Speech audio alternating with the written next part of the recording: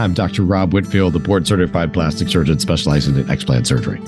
Breast implant illness is a topic that is not often talked enough about, especially in the medical community, but is something that affects many women. In this podcast, I will be discussing the latest research, treatment options, and personal stories of women who have undergone explant surgery in an effort to heal breast implant illness. In this podcast, we'll explore the symptoms of breast implant illness and delve into the latest surgical techniques for explantation and the recovery process.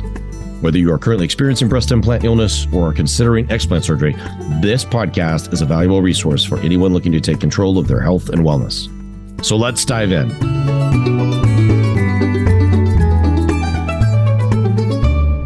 I've done thousands of microsurgical cases. I've done over 500 explants now. In about 2016, a client found me on the internet and came for consultation regarding her breast reconstruction. She had an existing breast reconstruction of an implant. So I believe this client put me on a forum or discussed me somewhere. And that's how I became to be someone who was getting referrals for breast implant illness, complex breast problems related to implants. She was from Georgia. She came, she had kind of mostly complaints about fatigue, just didn't feel well. She no longer was interested in having a reconstruction, which I had faced time to time over my career and certainly helped patients with that process of either removal or adjusting reconstructions. And she had a large amount of laboratory testing regarding both her hormones and heavy metal toxicities. And she had one specific request that I do her reconstruction removal with an implant technique. And so that was an unusual request. I knew about implant technique because mostly I'd done oncologic reconstruction during my career. So I thought these things were really reasonable. We did her workup and basic laboratory analysis was normal and physical examination was normal. She had no evidence of capsular contracture or fibrotic changes. Hadn't had radiation therapy in the past. So we developed a surgical plan for her that would help her move forward. A lot of people want to know how I ended up doing complex breast reconstruction or why that was my avenue, especially if they knew me starting out when I was younger, basically going to college and volunteering in ICUs in Las Vegas. I became very interested in surgery, working in the intensive care units and specifically the surgical intensive care units, and got to observe all sorts of different types of surgery, orthopedic surgery, oncologic surgeries, cardiac surgeries, and really became enamored with cardiac surgery. And so once I got into medical school, I thought that would probably be my avenue. And it was about 2 or 3 weeks into medical school, I got a call from my sister, and she had a big diagnosis with breast cancer and wanted to know, since I was her little brother in medical school, what should she do? And having been a medical student for all of 3 weeks, I immediately went to my professor, who that day actually was an oncologist who was teaching us. So he was a clinician, and I spoke to him after class, and he said he would talk to one of his colleagues where my sister lived and arrange for her to be seen. And that was very gracious of him. And I was able to fly home and be with her for her first chemotherapy infusion, which was quite interesting experience. So early on, we had challenges with taking care of folks in my family with breast cancer and other forms of cancer, actually. Toward the end of my 3rd year of medical school, I got a call from my mother. She was having difficulty, had abdominal pain. And so she was going to see a GI doctor and have a workup. And that didn't really show anything, but she kept having pain. So I implored her to get a CAT scan, and her doctors helped get her a CAT scan. And she had basically metastatic cancer. And she had had a hysterectomy when I was very young for a cervical cancer.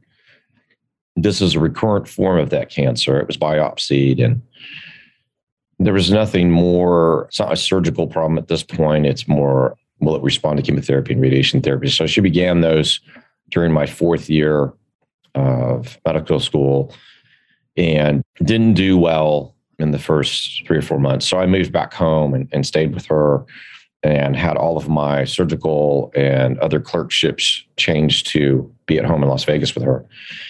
And I got to work with probably one of the preeminent plastic surgeons in the United States, definitely at that time, if not the world. And his name is William Zamboni.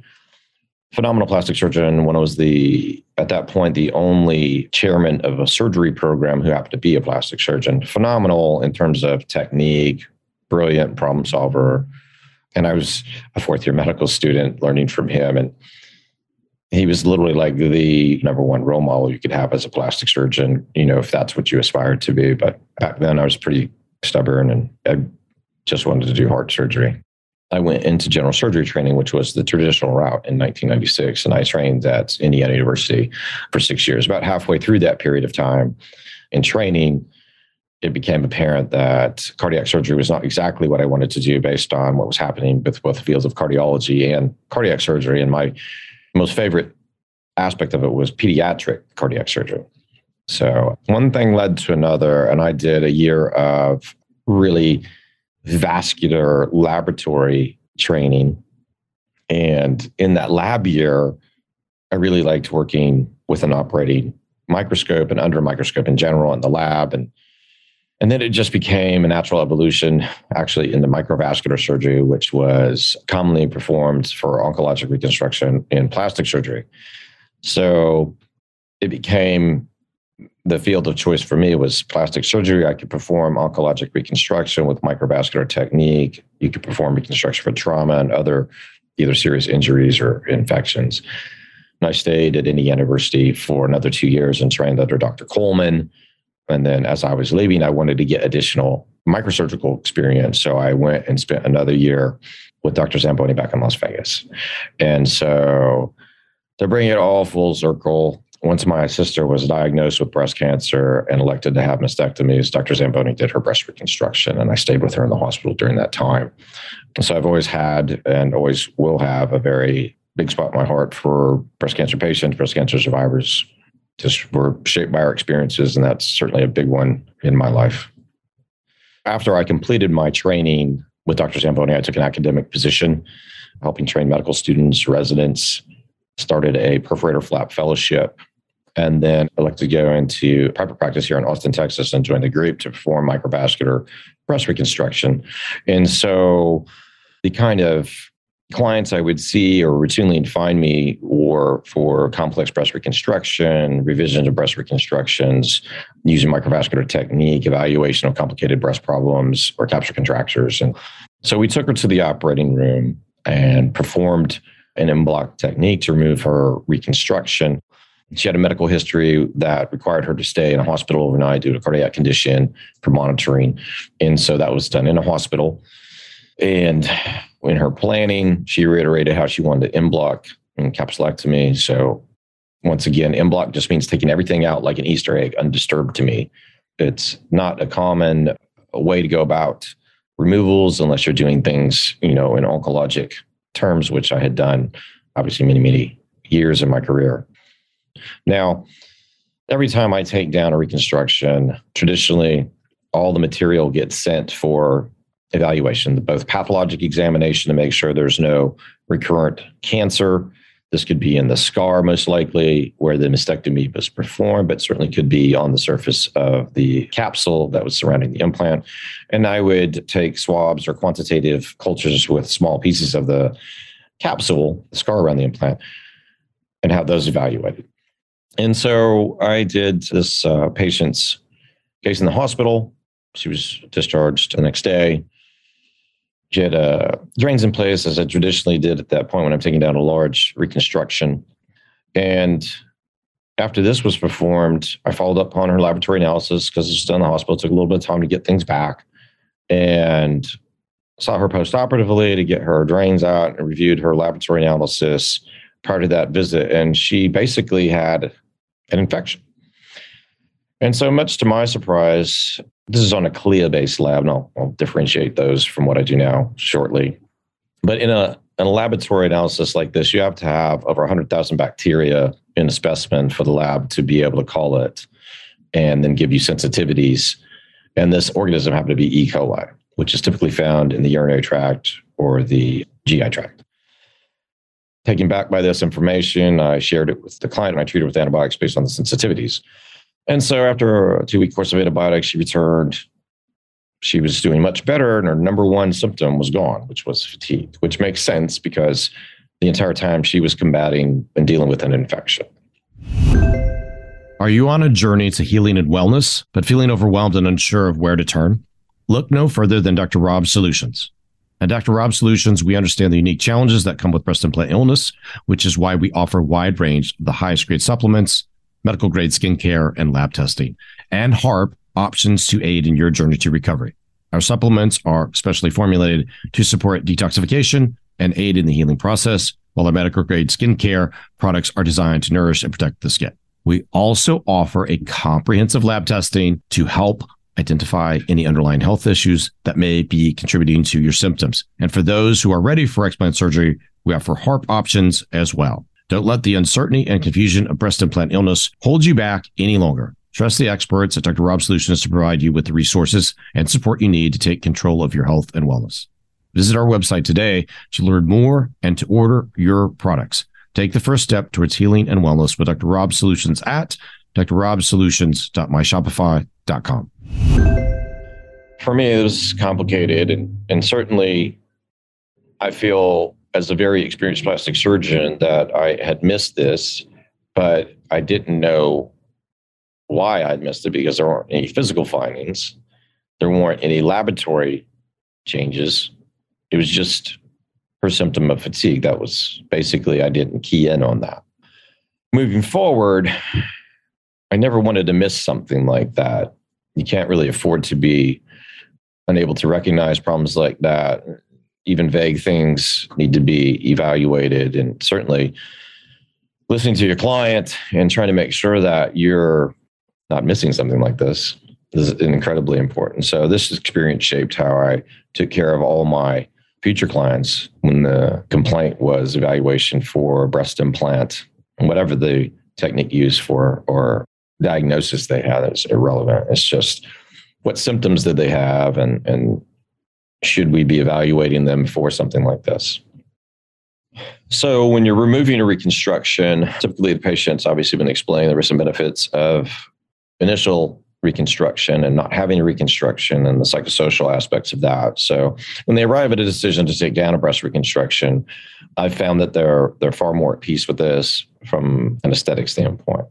This will be a flat, the chest wall will be flat. We take down and reconstruct the insertion of the pectoralis major in this setting. It is different than in a cosmetic setting.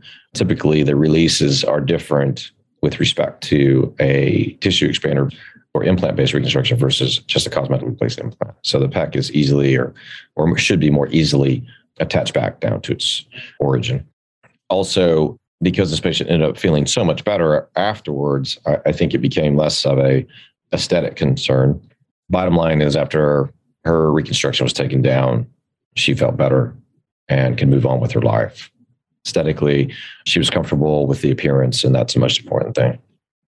So after this case was performed, I began to have patients slowly come to me asking for this technique and referring to their diagnosis or what was wrong with them as breast implant illness.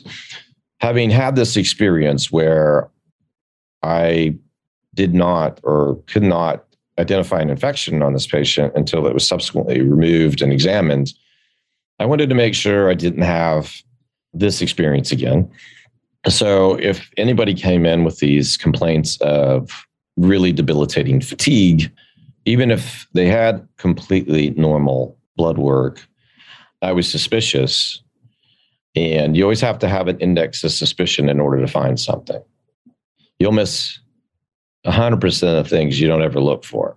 So if that's not in your differential that they could have an underlying infection because they have extreme fatigue, maybe they're suffering other malaise, joint pain, muscle pain, hair loss, and these are not attributable to anything. All the laboratory analysis of the blood work, including hormonal levels, both thyroid and sex hormones are normal. All these things can be normal and can still have these symptoms, and it leaves them at a loss. And many, many times, I think clinicians are frustrated because they can't find the answer, even though sometimes it's, as I found, staring me in the face. As I've already detailed, my experience is unique in terms of how I trained. My intent was always to be a complex microvascular reconstructive surgeon. I liked to solve big problems, do big cases, and regardless of the challenge, I was with training and creativity, and I love to solve problems. I was up for it.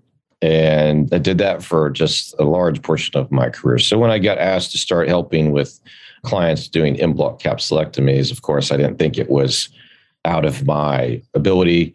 Just recently had a patient with a radiation fibrotic area, and she came to me from Florida to be evaluated. And basically, she came for my opinion to get it reinforced of how it should be done and whom should do it. And if you've not ever taken care of somebody with radiated tissues and don't understand technically what you're doing, you can cause a great deal of harm. So my experience both with general surgery, plastic surgery, microvascular surgery, over a decade of reconstruction. I've done thousands of microsurgical cases. I've done over 500 explants now. Regardless of the need, we're just trying to do the best and take care of the patient. I think it is helpful to have someone, with more expertise to do this so that it's getting done properly. It doesn't have to be revised or redone, which I've done several of those as well. We certainly, in the experience over time, we're trying to achieve the best results and provide the highest quality of, return to wellness as well as overall aesthetics. These are very complicated situations, and I've pressed the envelope to really provide the most benefit on both aspects. And we're always trying to learn more and get better. On our next episode, I will talk about several more patients who were pivotal along the way and how their cases led me to look more closely at labs and rethink how and what we were testing for. Thanks for joining me today. I hope you found the information and stories shared on this podcast helpful and informative. Remember, taking control of your health and wellness is key to recovery from breast implant illness. If you're looking for additional resources and support, be sure to visit our online store, Dr. Rob's Solutions, at drrobsolutions.myshopify.com. You'll find a wide range of wellness products and supplements to support your journey to recovery. From specially formulated detox supplements to personalized skincare products, we have everything you need to aid your recovery. Visit Dr. Rob's Solutions today at drrobsolutions.myshopify.com. Thank you for listening, and we'll be back with another episode soon. Remember, you're not alone in this journey, and together we can overcome breast implant illness. Take care.